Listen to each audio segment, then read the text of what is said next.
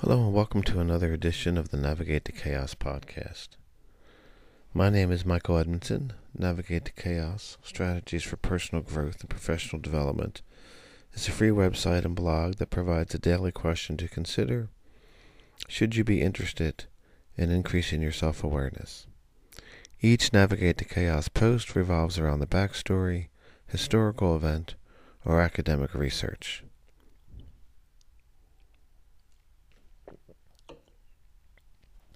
For more information, visit www.navigatetochaos.com. Today is December 29th, and the Navigate to Chaos question is, how well do you walk through the fire?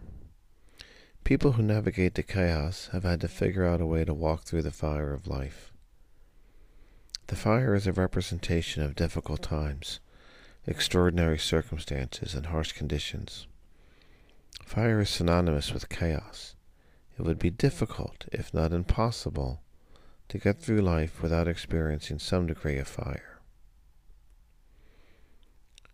When you experience difficulty in your life, how do you respond? How well do you walk through the fire? Charles Bukowski was a 20th century American poet and writer who experienced a great deal of fire in his life. Bukowski was a prolific underground writer who used his poetry and prose to depict the depravity of urban life and the downtrodden in American society. A cult hero, Bukowski relied on experience, emotion, and imagination in his work, using direct language and violent and sexual imagery. As one reviewer wrote, quote, "But few writers have made a more substantial career of acne scars and all self-display than this tough-mouthed, tender-hearted laureate of the American bar, flophouse, and racetrack.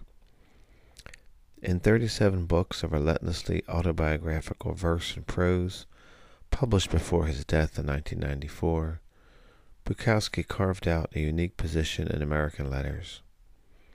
He was a cult figure who disdained movements and followers, a working-class autodidact who dared to take himself seriously as a writer, but who couldn't stop mocking himself as a subject."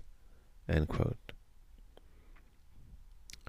In his poem entitled "How Is Your Heart?", Bukowski wrote, "During my worst times, on the park benches, in the jails, or living with whores, I always had this certain contentment. I wouldn't call it happiness.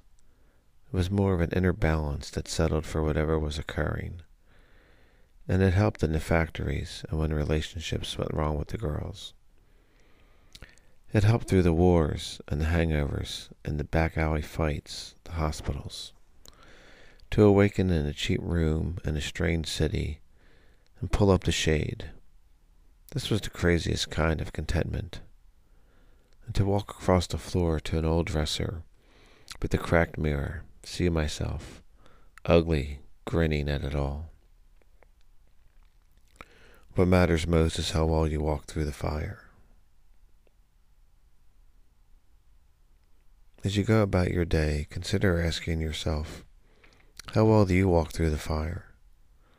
When difficult times fall upon you, do you run away or towards the fire of discomfort? And why is your response what it is? Thank you for listening to the Navigate to Chaos podcast. For more information, visit www.navigatetochaos.com.